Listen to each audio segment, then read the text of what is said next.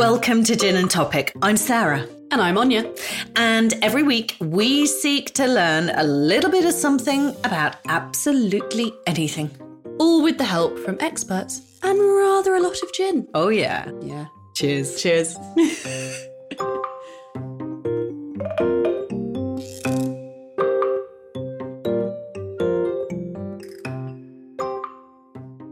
Finally, we get to talk to this guest. We've been waiting a while. We have been waiting a while because we're talking to Dr. Emma Wynell, who was going to come on the podcast last series. And one thing and the other, she couldn't make it. Didn't work out. Yeah. But the good thing is we got her this series instead. Well, that's nice. So that's pretty good. That's good. So Dr. Emma Wynell is a lecturer at Cardiff University. That's University. basically Bristol. It's not because it's Wales, but it's close enough. And I really like Cardiff, so... Cardiff is pretty cool. Cardiff's cool. Home of Doctor Who.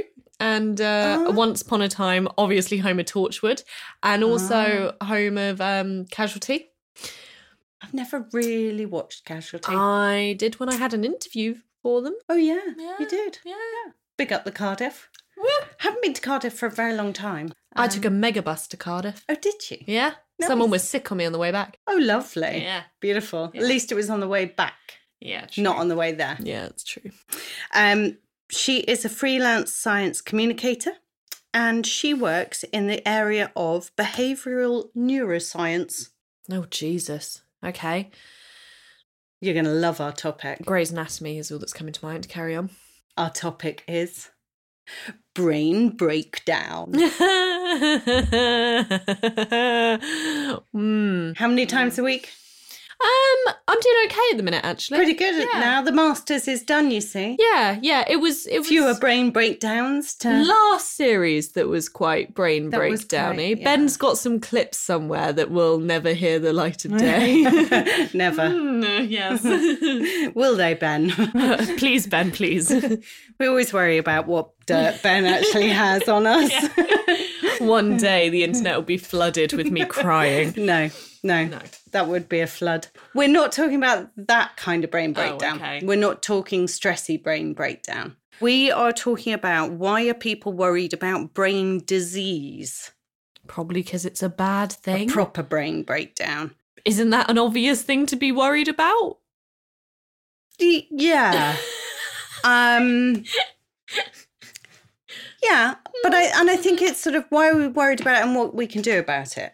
And as I'm a little older than you... Shit, are you? Yeah, just a little. Okay. I think my brain's probably breaking down quite I don't probably know. rapidly. I don't know. I think there's a strong case to be made for my brain being not the healthiest. Pickling it with gin probably isn't a good thing. So anyway, we will talk brain breakdown. We're going to talk with Emma and we are going to be drinking a Welsh gin. Got a lot of time for the Welsh, me. I hope she's got a Welsh accent. I'll fall in love with her, though.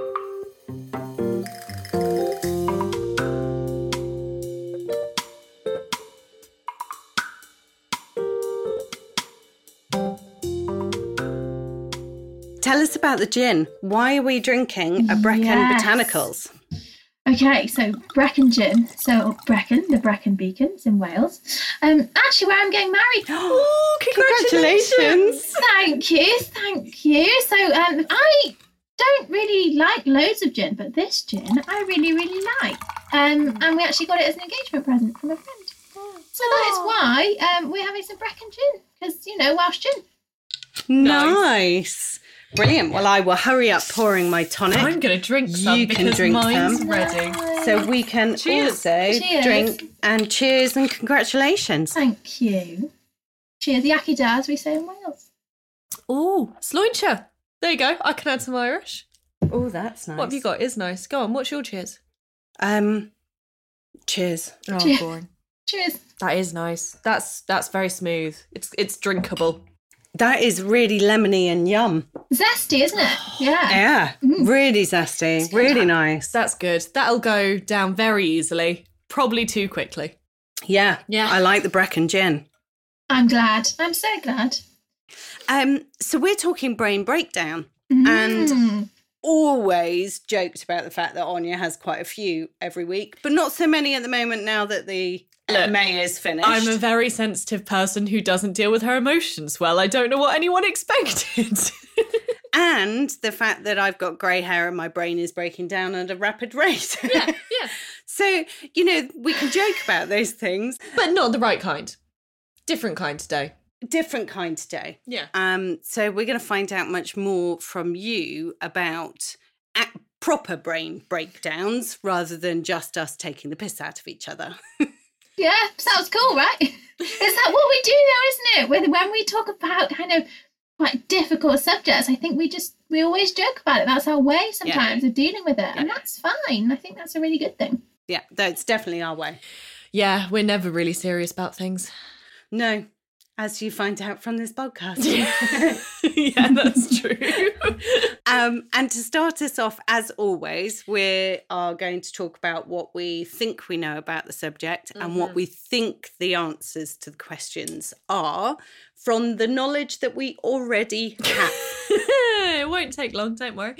Okay. And then you can see where we're at and what you can fill us in and where we can how start. low the bar is. As always. Okay. So, brain breakdown. Yeah. What do we know? I know what brain is, which is a good start. At least I kind of know what brain is. So, I can go in depth. And the image we were talking about pickled walnuts earlier. Oh, okay. Yeah. And walnut looking. But actually, the other image that comes to mind is, do you remember your youngest sibling had a book? Was it Wow in Encyclopedia or something like that? Yes. And it had a page which was all about the different areas of the brain. Yeah. And she'd always then point at the blue one and go, "That's the bit you've got a problem with, Mum." Memory. No, the words and getting words mixed up. Oh, got you. But I can't remember what the part of the brain was. No, dear. Most of my knowledge of the brain comes from watching Grey's Anatomy, if I'm honest. So, yeah. That's good. Yeah. That's a good basis. I like it. Yeah. Good. Thank you. Yeah. So what did Grey's teach you? Mainly that doctors shagging on cool rooms, but about the brain. There are bits you can touch and bits you can't. And aneurysms and 10 blade and craniotomies. I don't know. You're just throwing some words. Yeah, exactly. That's what they taught me. And if you put them all in a script, that's fine. It was, and neurology. Yeah. Neurology, yeah. Yeah, good. I know that. Yeah. So we've got it's a beautiful day to save lives. That's what it taught me, Sarah. Thank you very much. It always is. What other things? I've got that there was a brilliant psychological study of a guy on a railroad who had got impaled in his brain. Oh, yeah. And he lost the ability to make emotional sort of connections and therefore couldn't make decisions and things. What about breakdown of brains? Honestly, not much. I sort of old age is a thing there. Maybe. Yeah, you see, I feel like walking upstairs into the bedroom and going, "Why am I here?" Yeah, I feel like you talk a lot about how old age affects brain, how pregnancy affects brains, because you talked endlessly about pregnancy brain. Yeah, bloody nightmare for the brain. But I don't actually know much about what goes on in the brain in those circumstances and what we actually mean by the brain. I imagine it stops working. Yeah. I mean, which I can understand then why people are worried about it, because if your brain stops working, that kind of is a bad thing. And getting older, then we're looking at things like Alzheimer's. And dementia. Early onset dementia and all those other things. And the worry of forgetting people and places. Can't wait to forget you. Lovely.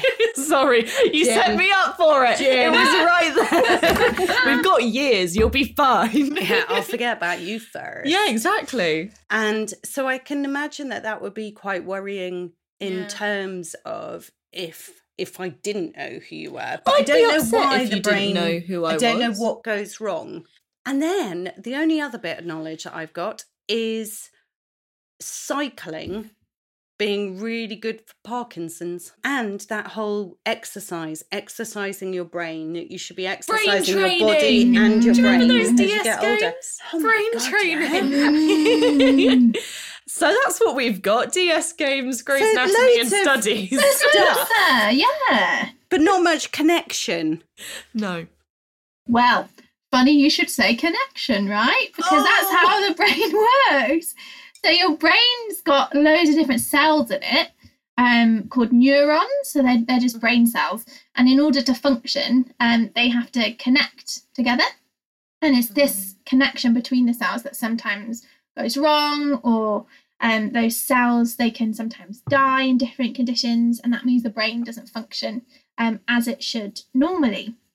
So connections are really important, and you mentioned kind of brain training as well, and lots of brain training is focused on improving those connections. So we know that generally if we practice something, we get better at it, right? So my mum always told me, Emma, just keep practicing, you'll get there. Sometimes it works and sometimes not. So I think It depends what you're practicing as well, isn't it? I could practice something really badly many, many times. Do you mean like when I tried to learn to play the violin? What was it? Practice makes permanent, not perfect. Yeah, I mean, my violin never happened either. So, yeah, we're in good company there. No, I quit because I made my own ears hurt. Not just because the neighbours. Nope, it made me hurt. Yeah, but I think the really interesting thing about brain training is it depends what you're training. So I think lots of brain training kind of games or activities, you get really good at the game. But the real question in terms of brain research is, will that transfer into your ordinary life? So does doing number puzzles improve your ability to kind of add up mentally or shop as you're going around doing your shopping? Does practicing word puzzles help your language skills with your friends and family? And actually, there isn't a lot of evidence to suggest that brain training does dive over into helping in everyday life. But there's loads of stuff out there. But there's no reason not to do them. You know, Grandad, keep doing the Sudoku because it's enjoyable. Is it? Every time I see him do it, he doesn't look like he's enjoying it. No, I think he enjoys it when he finally cracks it. Yeah, you've got to get that sweet spot, haven't you, between not too easy and challenging enough, but not so challenging it's super, super hard. Yeah. Okay, so we've got connections, and if we're not necessarily training, you can to make those connections better. But then what happens to then for them to break down? Is it just that they're not making those connections so much, or does some parts just stop working? Yeah, so it really depends on the disease. And you mentioned kind of aging generally. And we have this thing called age-related cognitive decline, which just means that as you get older, it's a very kind of normal and actually healthy process for us to lose some brain cells. The problem comes when you're losing kind of too many, what we would classify as kind of clinically an issue. And you get things like you mentioned, dementia, which is an umbrella term for lots of different conditions like Alzheimer's disease, for example. So different neurodegenerative conditions. So I work on lots of different brain conditions, so things like dementia, but Huntington's disease as well, Parkinson's you mentioned earlier as well. They tend to be associated with different brain areas.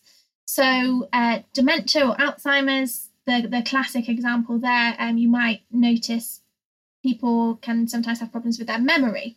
So that's a specific part of the brain called the hippocampus. It means seahorse. Everybody says that. It doesn't look like a seahorse. Have a look at the hippocampus. It doesn't really look like a seahorse. But still, it's ingrained in history now forever. And that's dementia, but in Huntington's disease, there's a part of the brain called the striatum. And that is a specific type of brain cell called a medium spiny neuron. It looks like a kind of star. It's really cool. So we know that those brain cells are particularly susceptible, so it means that they die in Huntington's disease.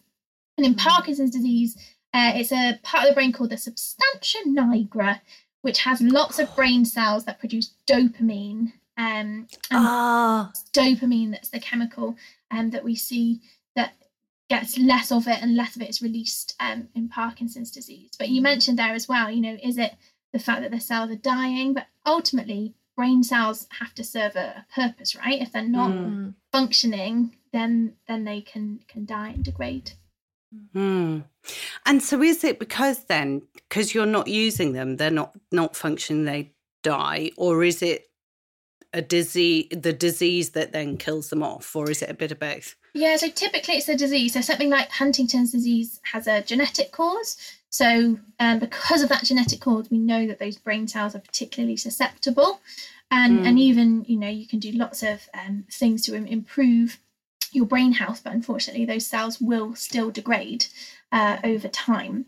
So there's lots of things we can do to increase our brain health more generally. You mentioned exercise earlier as well. We know that exercise is great for the brain, great for us physically as well, right? I mean, I know I should do more exercise, but I still sat on the sofa for 4 hours last night after work. But we know that, getting out into the fresh air, even if it's just a walk, just getting out there and changing our kind of environment as well can be really good for our brains. So what are the connections between exercise and the health of a brain then? Is it just that there is a lot of evidence? So there's a few theories, as always in science, right? Everybody's got their own theory.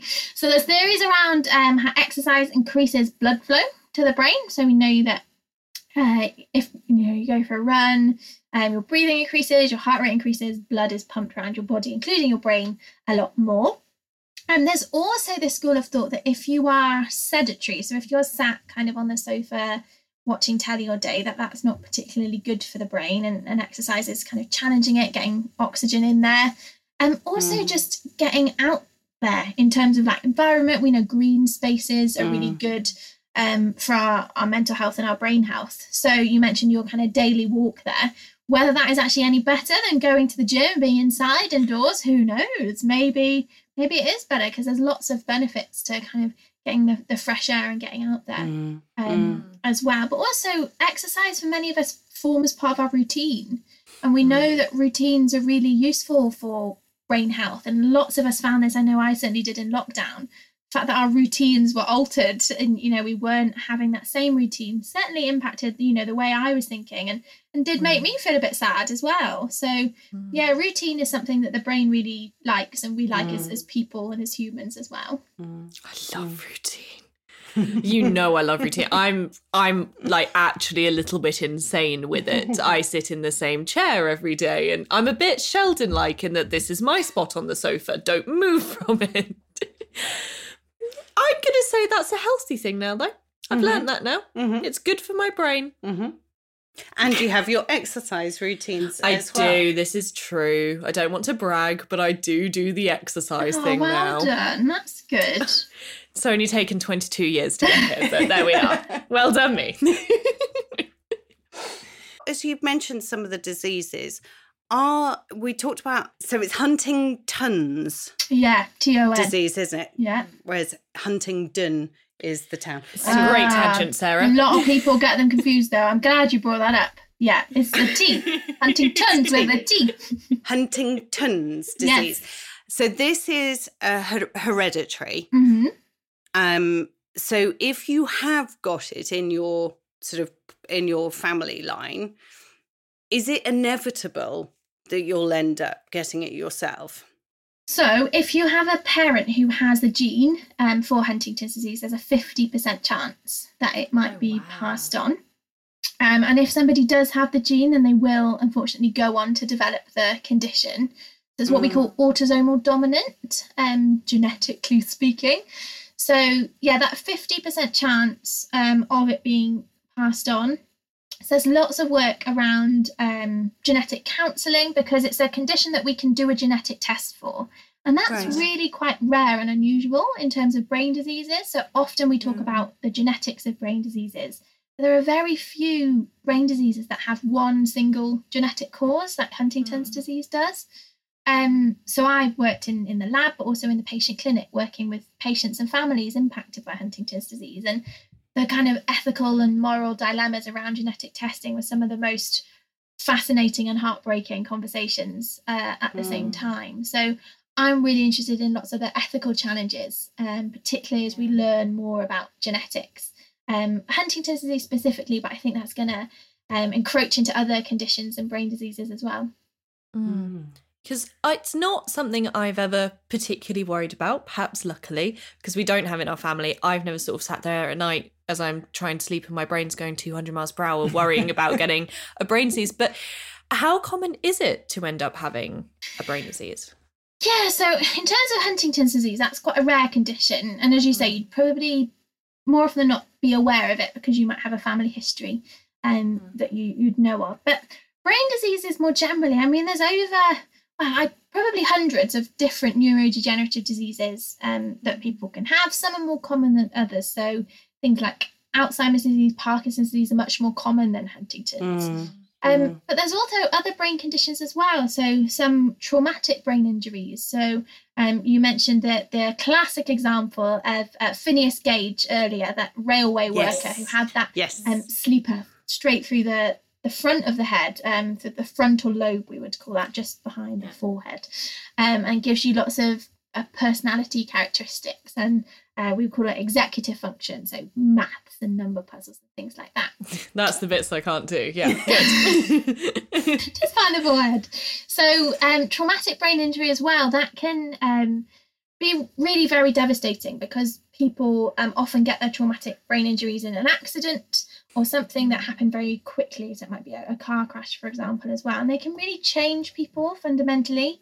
And I'm really interested in how much of our identity we get from our brain, actually, and how much of our things like our personality, the way we kind of experience the world, the way that we respond to different things as well. And there's lots of examples of people who have survived very traumatic brain injuries and their families describing them as different people. They may have, changed in terms of their behaviours. They may respond very differently. They might get more aggressive, for example, in responses to certain situations. And I think it's really fascinating. It's one of the reasons I got into neuroscience is we still don't know about the brain very much. I mean, I think we've just scratched the surface, really, of the things that we know.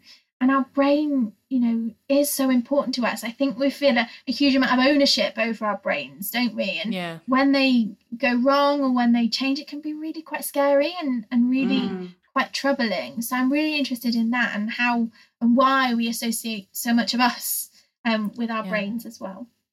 Because they must be quite a hard thing to study, because obviously if you're dead, your brain's pretty useless then, can't really study it beyond cutting up and looking at it, right? But to get somebody alive and to measure brainwaves and stuff, I can't imagine that's an easy thing to study. I think so. There's two things there. So lots of people decide to give their brains to science after they die, and that's an incredible kind of gift that we have. So we can learn loads from the brains even when people have died. But you're right, studying the behaviour of people is really, really hard, particularly when you're kind of in the lab and you're used to dealing with cells that behave pretty well, and you can put them in the incubator and all is well. People, you just simultaneously lifted your chin then. Oh, that was brilliant. I love that we're that in sync. Nature nurture, study it now. Nice. Human behaviour is so hard to study because people can be quite difficult to study and quite unpredictable as well. And there's so many different factors that contribute to people's behaviour. And factoring all of those in, controlling them, often we simply can't control them all. So that introduces lots of different variability in the data that we get. And if you're looking at things like brain trauma, and as you said, family members sort of saying that somebody is behaving in a way that was different before, well, you wouldn't have seen the patient before the brain trauma to then see any difference in their behaviour changes. Yeah, absolutely. And actually lots of the ways that we would measure brain function are based on questionnaires, so they can be quite subjective. And it depends on whether people really have an insight into their own behaviours as well. So, working very generally in the Huntington's disease clinic was very common for family members to come in and report totally different things to their relatives, how have they been getting on? Oh, we've had some issues. But then the patient would say, everything's fine. Like, everything's fine. It's been fine. It's all fine.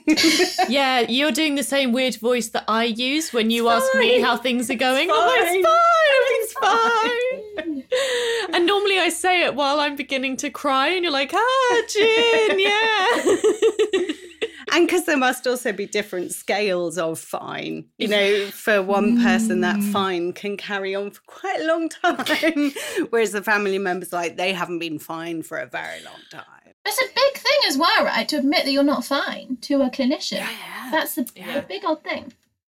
And the difficulty with the brain is, of course, you can't see it when it's not working. It's not, it's like a mental health. It's like, the difference between seeing a broken leg and being able to deal with that, then I've got something a bit broken in my brain and I don't know what or why or how or what to do about it. And that's really hard. That can be really hard for people to explain to clinicians, but also to their loved ones as well, and the people that want to help, but maybe don't know how to help. So we can get an idea of brain function by using things like magnetic resonance imaging or MRI scanning. But you're right in that it's very difficult because it's not as obvious as a broken leg might have been, and it's reliant on the reporting, how somebody responds and their ability to tell people as well. And there's been lots of recently in the press, isn't there, about time to talk, and it's good to talk to people, and it absolutely is. But we need to make sure that there's the support services in place to facilitate that as well. And then when we're looking at things like, so I've got two things with brain trauma. Go. One is when people start talking in a foreign accent. Okay. Do you just mean like Toy Story when Buzz becomes Spanish Buzz? Well, possibly. But no, so there was there are quite a lot of reports of people that have had a brain trauma and then they end up speaking in a different accent or is perceived to be a different accent. I think one of the famous ones was a woman who ended up speaking German, unfortunately, during the war while she's in the UK, I think it was. So totally different language, not just totally different language. Well, the perception of the accent of it. But yeah, so that kind of thing, what goes on in the brain. And then the other one I've got is not as bonkers as the talking a different accent, is things like concussion and all of the recent stuff that's been in rugby for preventing concussion and, the causes of brain sort of breakdown in sportsmanship. I can't even finish the sentence. Have more gin, Sarah. Have more gin. Yeah, so let's take on the language question first. So, your brain has a part of it called Broca's area, and that's the area responsible for language. But language is a process. Think of language like a process, because it really is a process, and I'm terrible at languages. I can't learn languages. Me too. I try, and then after a few months of trying, I give up because it's really hard. It just doesn't work for me. But when we're speaking to someone, we are kind of probably subconsciously, sometimes consciously thinking of the words maybe before they come out of our mouths, and processing that all of the time. So in the examples that you mentioned of people speaking sometimes different languages or different accents, some people think that that's because they've had their traumatic brain injury and those connections have been essentially silenced and they're rebuilding those connections. Sometimes it can be a physical thing in that the muscles around their mouth and their face have changed, so that can alter the way that we speak and the sounds that we're able to make. Because I can't roll my R's. I can't do it. We are the same person. See, this is the thing. I can't do it, and I really want to do it because I think it's so cool. I can't whistle, and I think that's all my muscles. Look at this. Yeah, see, it's the same. My ability to learn Welsh is really restricted by my lack of R rolling. I can't do it. Oh, it's so true. And that's another reason I think I love the Welsh just accent, vocab, everything so much, is because I'm just jealous. Because you can't do it. I can't do it. You're just The most I jealous. could do is say Nadoni Clowen. Ooh. Yes, Merry well Christmas. done. Oh yeah, Gavin and Thank you. Stacey. No. Pride, Sarah. I am. Pride. Anyway, side note. Yes, so yeah, loads of really interesting studies around language and people's language, but concussion as well. So concussion in sport is the big thing in the news at the moment. Lots of studies going on actually in Cardiff. Because there was James Cracknell as well. I seem to remember he had I don't know if it was sports related, but I know he was a rower and he had a brain injury and that apparently completely changed him. Little fun fact. yes. Because he was then on Strictly. That's the only reason I know that one. Yes, I remember that. Yeah. Yes, I think it does. It's based on kind of where in the brain is injured. That's important, but also the kind of build up of brain injuries over time. So think of this like, if you break your leg, the first time you break it, hopefully everything's put back in place. If you continue to break that leg, there's a kind of resilience that will reduce, and repeated brain injury, repeated concussion, for example, can be problematic. So you see, our skull is helpful in protecting our brain, but it can only do so much. And there is still a certain amount of movement, unfortunately, within our skull that the brain has. And that can lead to concussion. Which always weirds me out. It's like floating around in there. It's weird. It's like, when babies have that gap and you can see it moving. It's a self-destruct button built into their head. I don't know why anyone thinks it's normal. Yeah, I mean, that skull will come over eventually. But craniotomies are fun as well, when the skull is removed to allow, often actually as a result of traumatic brain injuries, to allow the brain to swell. And then it will reduce over time. So it's not uncommon for that piece of skull to be put into somebody's tummy, just under the skin, to keep it alive. Yeah. Oh my God, that's so grim. I've watched all 13 series of Grey's Anatomy, and yet still the idea of that makes me go, oh. Some people don't have that piece of skull put back at all.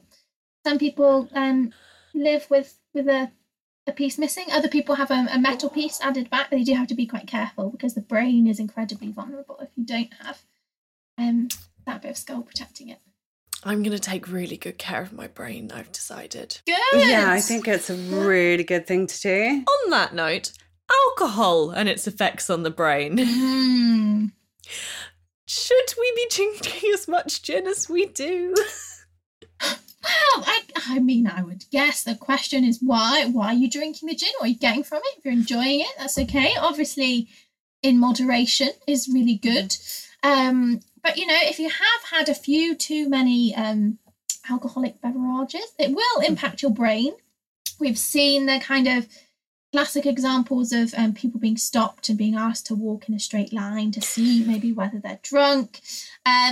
Alcohol, or the excess consumption of alcohol, impacts your motor ability.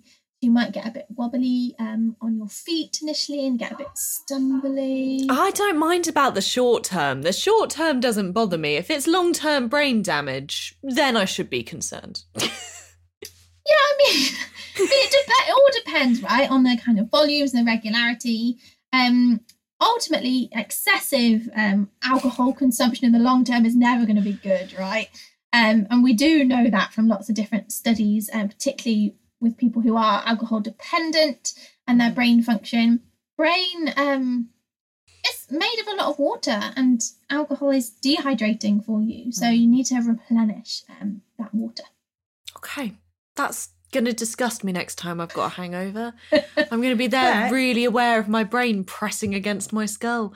I'm still stuck back at keeping part of your skull in your tummy to keep it safe. Yeah. I haven't moved on I'm from processing there. that one still. I feel like there's going to be a healthy processing time after this episode to digest everything. So much.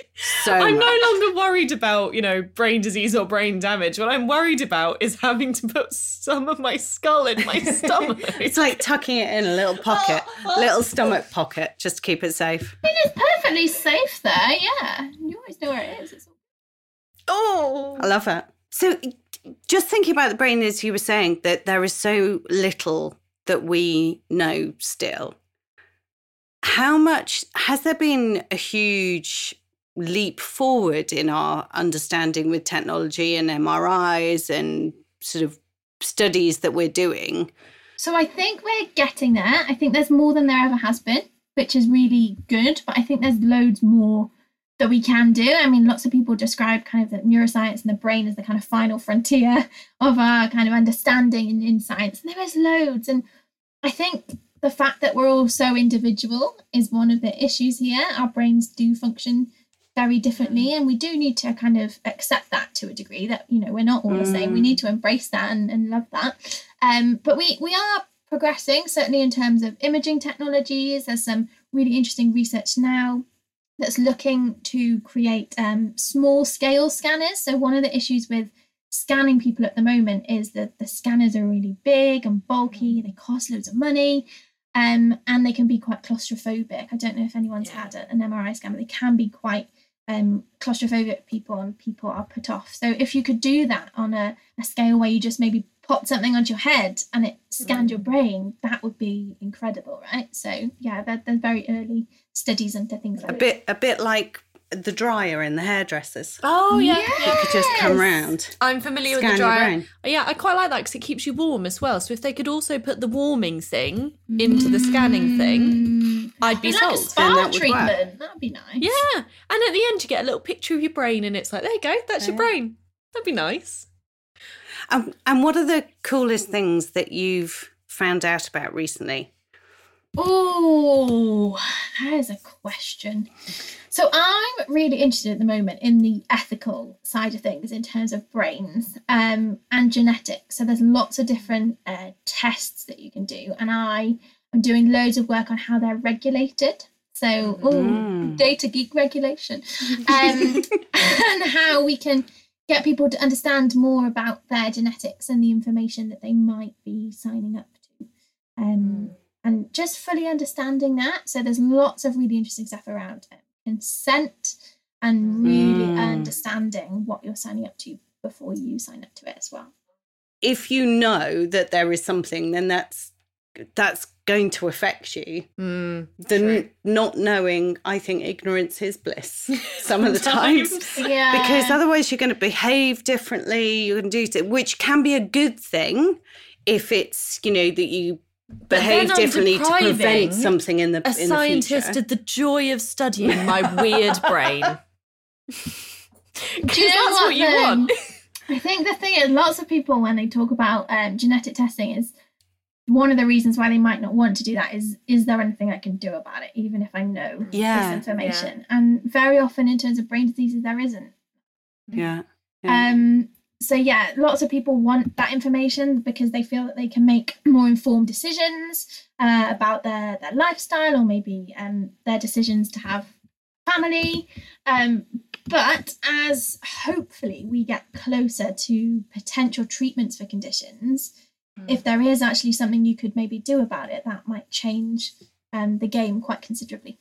And are we getting closer to potential treatments? Yeah, I think so. So over in the States, there has been a new drug for Alzheimer's disease recently approved. And that's the first drug that's really looking at the molecular causes of Alzheimer's disease. So lots of different proteins build up in the brain that are toxic for those brain cells that we talked about earlier. And until now, drugs for Alzheimer's have been really just to kind of look at treating the symptoms for as long as possible, not ultimately changing that underlying cause, but that drug is looking to change that. So yeah, I think we're getting there. I think given things like dementia are going to be such a huge crisis for our healthcare systems financially as well as emotionally, we could be doing it a lot quicker.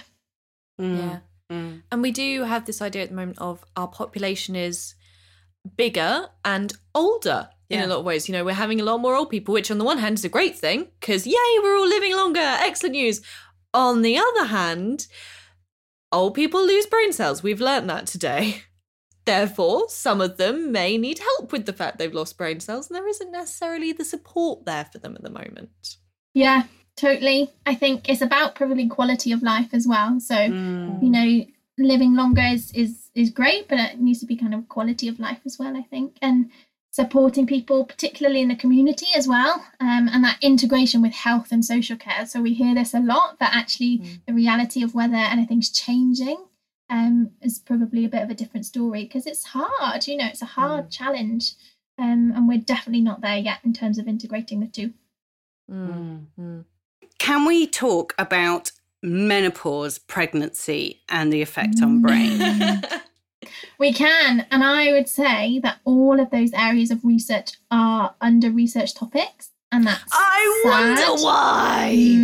And it shouldn't be the case. It shouldn't. But unfortunately, they are. And we saw this as well in terms of women's health and the effects on periods of the vaccines as well. Clinical trials for a long, long time just outright didn't include women, which, is still really shocking to hear about. But I think we're getting there. I think the classic kind of hormonal changes, which, is a bit of a kind of token card, isn't it? But actually understanding what those are and what happens to them during pregnancy, but also menopause as well. Those are both, incredibly challenging research areas to look into.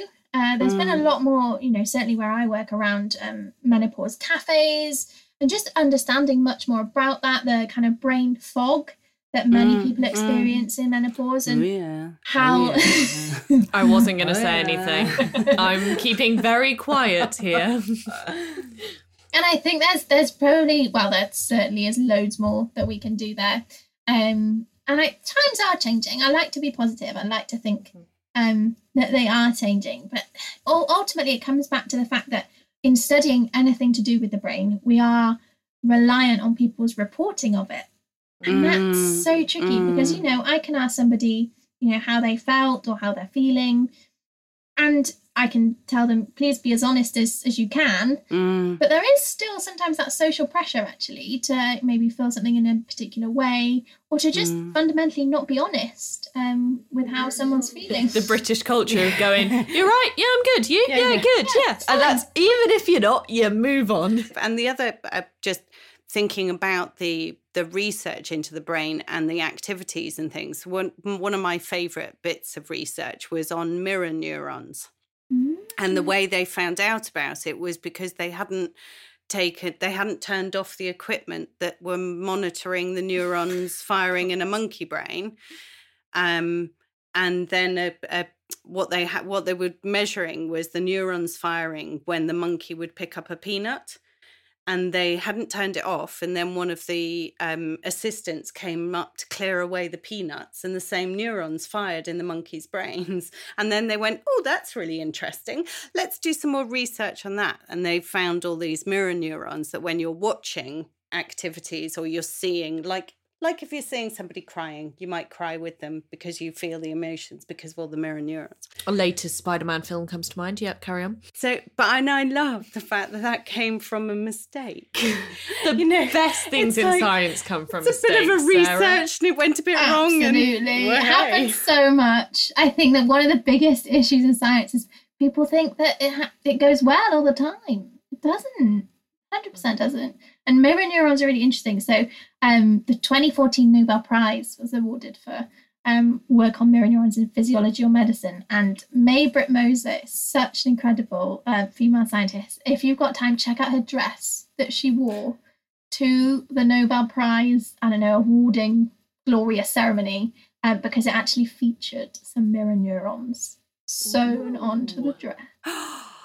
How cool. Nice. Really cool. Nice. Very cool. I'm so jealous. And how different are our brains? Because, if we see the image of a brain, it's a pickled walnut. It's not a pickled walnut, but okay, Sarah. How different are they? Or is it just in the way that they function that's different between us? Yeah, so you see that kind of typical image, don't you? I know what you mean. But our brains are quite different. So they just, between individuals, they'll weigh different amounts. And you see those classic images with different bits of the brain in different colours. This region controls this region controls that. And whether you're left brain or right brain. And Neuromyth. Alert. But I think, actually, that can be helpful in terms of learning about the brain. But, the reality is my neurosurgeon friends when they're operating, they're not looking for different colours of brain. And it can be really... Damn it, my whole life's been a We can't find the blue bit. Where's the blue bit? This brain is broken. I know, right? And also compensation. So the brain has this incredible ability to compensate. So particularly in some neurodegenerative diseases, if a particular part's going wrong, other parts that wouldn't necessarily normally have that function can compensate. So for a long, long time, you don't see that coming out in the behaviours of the person. So for example, Huntington's disease, people are born with the gene for Huntington's disease, but they often have 40 years of, life without any symptoms at all. So within that first 40 years, something's going on. The compensatory mechanisms there are, really there. Clever. Yeah. Clever brain. It's really good. That's the main takeaway from today. Clever brain. Even when things go wrong, clever brain. Yeah. And imagine if we worked out scientifically how that worked. I mean, we could literally kind of restore brain function if we understood how that worked properly. Oh, do you get shivers? And is it true that if I bash my head, I lose a few brain cells? Yeah, I'm afraid so. See, But you were laughing at me as if that was a silly thing to say, because my mum always told me that. Don't hit your head. Don't do that because you'll lose brain cells. Just You're like, Just thinking about the amount of times I was dropped as a child, and maybe it did actually have an effect. Well, I think it depends on how hard you hit your head as well. So, it's not recommended. But yeah, I mean, you've got, a lot of brain cells. In the average human brain is about 86 billion. wow. See, we That's joke a lot of brain cells. joke that me and my siblings share 5, and on a good day they're evenly divided-ish, but most of the time I have 3 of them. Yeah, so I mean, it's not good to lose any, but missing a few, you'll be all right. You'll be okay. Okay. But that is a lot of brain cells to study, to research. Yeah, and that's why I think most neuroscientists have a kind of region that they specialise in, or a condition that they specialise in. So yeah, that's quite a task, right? Studying all of them. Yeah, you can't do all of them. It's like the ocean. Too much for one person. Too big. What about some brain myths? Should we bust some? Yeah. We talk left brain, right brain.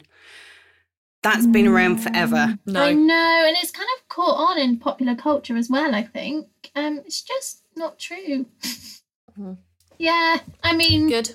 There's no more I can say about that. It has really stuck, though. It seems to have properly stuck in our culture. Yeah. I think the reality is, people say, more creative, more this, more that. Your personality is driven by, elements of your brain, but your genetics, your environment, all of these things coming together, your exposure to different things when you're growing up. So yeah, no. Okay. Busted. So that's busted. Any other brain myths that we should be busting? Yes. The female-male brain saga. Oh! Okay, so we've got diversity of brains as a whole, but not female-male as a separate. Yeah, we shouldn't be. No. No, I mean, we're all individuals, and the classic example is the female brain slightly lighter than the male brain. It's because they're more delicate creatures. So delicate. But other than that, I don't think it's helpful. I think it's incredibly unhelpful, actually, this distinction of male and female brains. Gina Rippon wrote a brilliant book, The Gendered Brain, which explores this in a lot of detail. And I think, is this just a relic from, society and the fact that we're, splitting male and females up like this, perhaps. But it's really unhelpful and we should stop doing it. Excellent. Good. Yeah.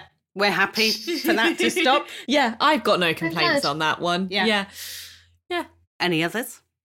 I think we all probably at least recognise how important our brains are a bit. But, working with patients who've had sometimes genetic things, but also sometimes trauma, often they say, I just didn't appreciate how important my brain was until it changed. And the fact that we do need to look after our brains. We do. And whether that's, eating, correctly, or drinking more water, or getting out and having exercise, we should be looking after our brains in the same way that we look after our bodies, or should try. So yeah, I think the fact that we still have an awful lot to learn about the brain, we really do. And, I'm always fascinated. One day, will we ever be able to do a brain transplant in the same way that we would do a heart transplant or another organ transplant? And I don't know. It's a question I think about a lot, strangely. And if you took your brain and put it into a different body, would you still be the same person? Oh, I'm going to have a breakdown today. Jesus Christ. Brain breakdown for you. Oh, I'm having a brain breakdown. It's happened. Thinking about looking after our brains, there's another one where we're always told about brain food, certain foods that are good for our brains. Is that also a myth? Like oily foods are good for our brains? And... Well, our brain does have a fair amount of kind of fat in it, but it's good fat, right? So the kind of omega-3 fish oils, that type of nutrition is good for our brain, and water as well. But generally just a healthy diet. I mean, we all know, that's good for our brain health, but all of our health, really. And, it factors into all of our, our energy levels and our well-being more generally, our health and well-being more generally as well. Take care of your brain. Mm-hmm. It's takeaway from today. I'm watching you because you're closer to brain breakdown. Yeah, maybe. But going back to our question, though, should we be worried about brain breakdown? What can we be doing to calm ourselves, sort of help ourselves in terms of that? I think one of the questions we should always ask ourselves is there anything we can do about it? And very often there isn't. I think if we're responsible, we take good care of ourselves, and, we try our best to maintain a healthy lifestyle, for example. That's the best thing to do. And also just to enjoy life as well. I mean, we could sit around and worry about that all day, every day, but that wouldn't be a particularly fulfilling quality of life for us. So I think, particularly in the pandemic is where I feel like everybody's mental health well-being has taken a bit of a hit. I think it's very much about, looking to change the things we are in control of, but not overly worrying about the things that we don't have any control of as well. Which is life lesson, I think, for everything. I feel a bit soothed. Yeah. Oh, I'm still thinking a little bit about the skull in the stomach, but I'm a bit more soothed. Yeah. Got that little pocket. Stop touching yourself. Waiting. Stop it. Oh. Brilliant. Well, thank you for taking us round the brain. Thank you for scarring me for life. Oh, no. You said you were soothed. I'm soothed, but I'm also scarred. Okay. I mean, is that a compliment? Probably not. It's a standard day in this house. But mainly soothed. Until I tap my stomach. It's actually just Sarah's tapping that's making me scarred. Yep, excellent. Oh, that's going to go on for weeks. Thank you very much. Oh, you're welcome. Thanks for having me on. It's been fun. Anytime. When we eventually do a brain transplant, you'll have to come back. Will it be in my lifetime? Who knows? Fingers crossed.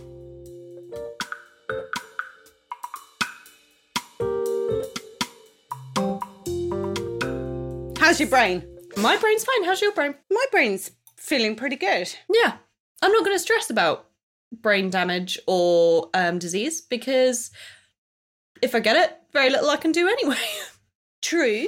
But before then, I'm going to keep my little brain quite healthy. Yeah. Do you know what I think? I exercise. I actually do now, so I can say that. Well done, me. Yep. Tick. I Exercise. eat fairly healthy. Tick. I do drink a lot when I'm at home, but not so much when I'm at uni because I'm broke. Mm-hmm.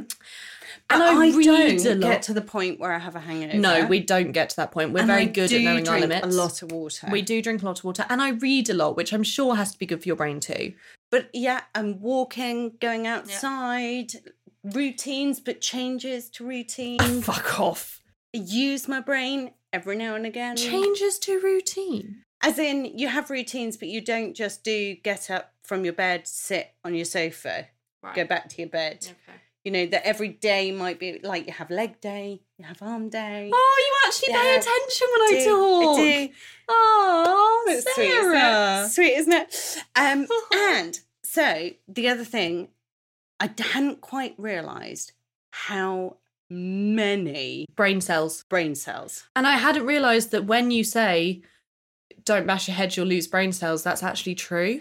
And the areas of the brain, actually, it's all about all of those cells talking to each other and doing that whole brain communicatory thing. Do you think I should stop hitting my siblings on the back of the head? I think that's probably a good idea. Oh. And I'm thinking the brain is like an ocean. What? Sorry, ogres have layers over here. What the fuck are you on about now? Because there's so much of the ocean that we don't know, that's undiscovered, exactly the same about the brain, and there is a ton to it. You know, but that doesn't make it like the ocean. Your brain's not salty and full of creatures. You could just say... They sound like sea creatures, don't they? And one of them's a seahorse. See? Ocean. Yeah, hippocampus. Yeah. In my ocean brain. Swimming. And it swims. Oh. And if you want to look at it, all you need to do is chop a bit of skull off. Tap it in your tummy. Stop. Or you could just have an MRI, you fucking cruel beast. But we need to get better at all of that. We need to make MRIs better to be able to see brains easier, to make it less claustrophobic, to make it just easier nicer to do the research. All round. We need to just get more people in from all sorts of diversity. We need to drink more Brecon gin because it's lovely. I love the Brecon gin. It's very citrusy. It is. Very lovely. Well, everyone, go take care of your brains. Enjoy.